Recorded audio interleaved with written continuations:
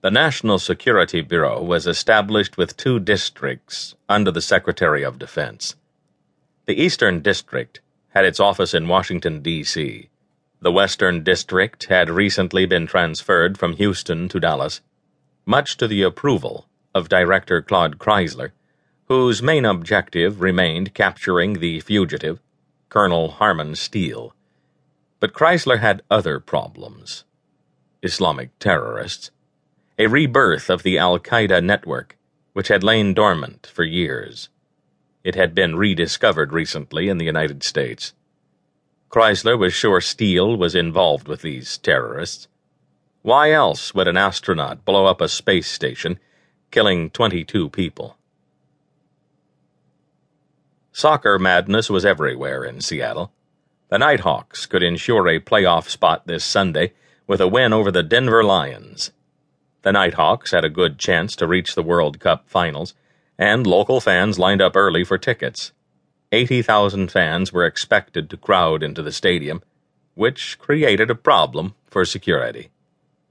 Intercepted communications among the Islamic terrorist cells indicated something big was about to happen, but the National Security Bureau had no idea what, nor where.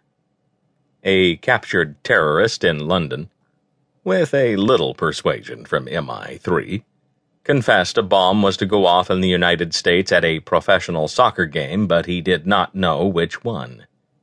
As a result, security at every stadium in the country had been increased severely. 2 hours before the game in Seattle, fans were becoming irritated at the slow pace of security checks.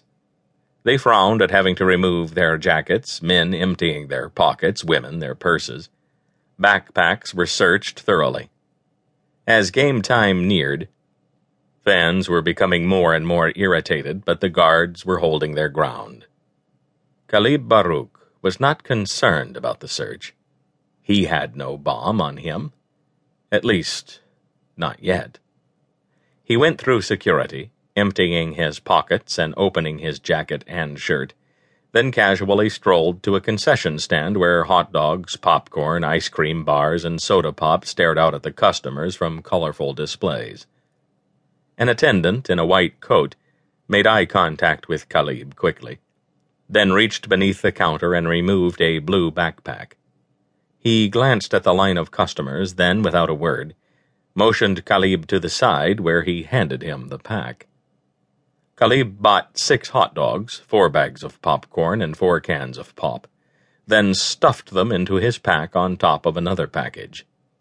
He slipped the pack over his shoulder and strolled leisurely toward a stairway, then suddenly felt someone grab his arm. For a moment he just stood there, wondering if he'd been discovered, if all of this work at training camps was for naught.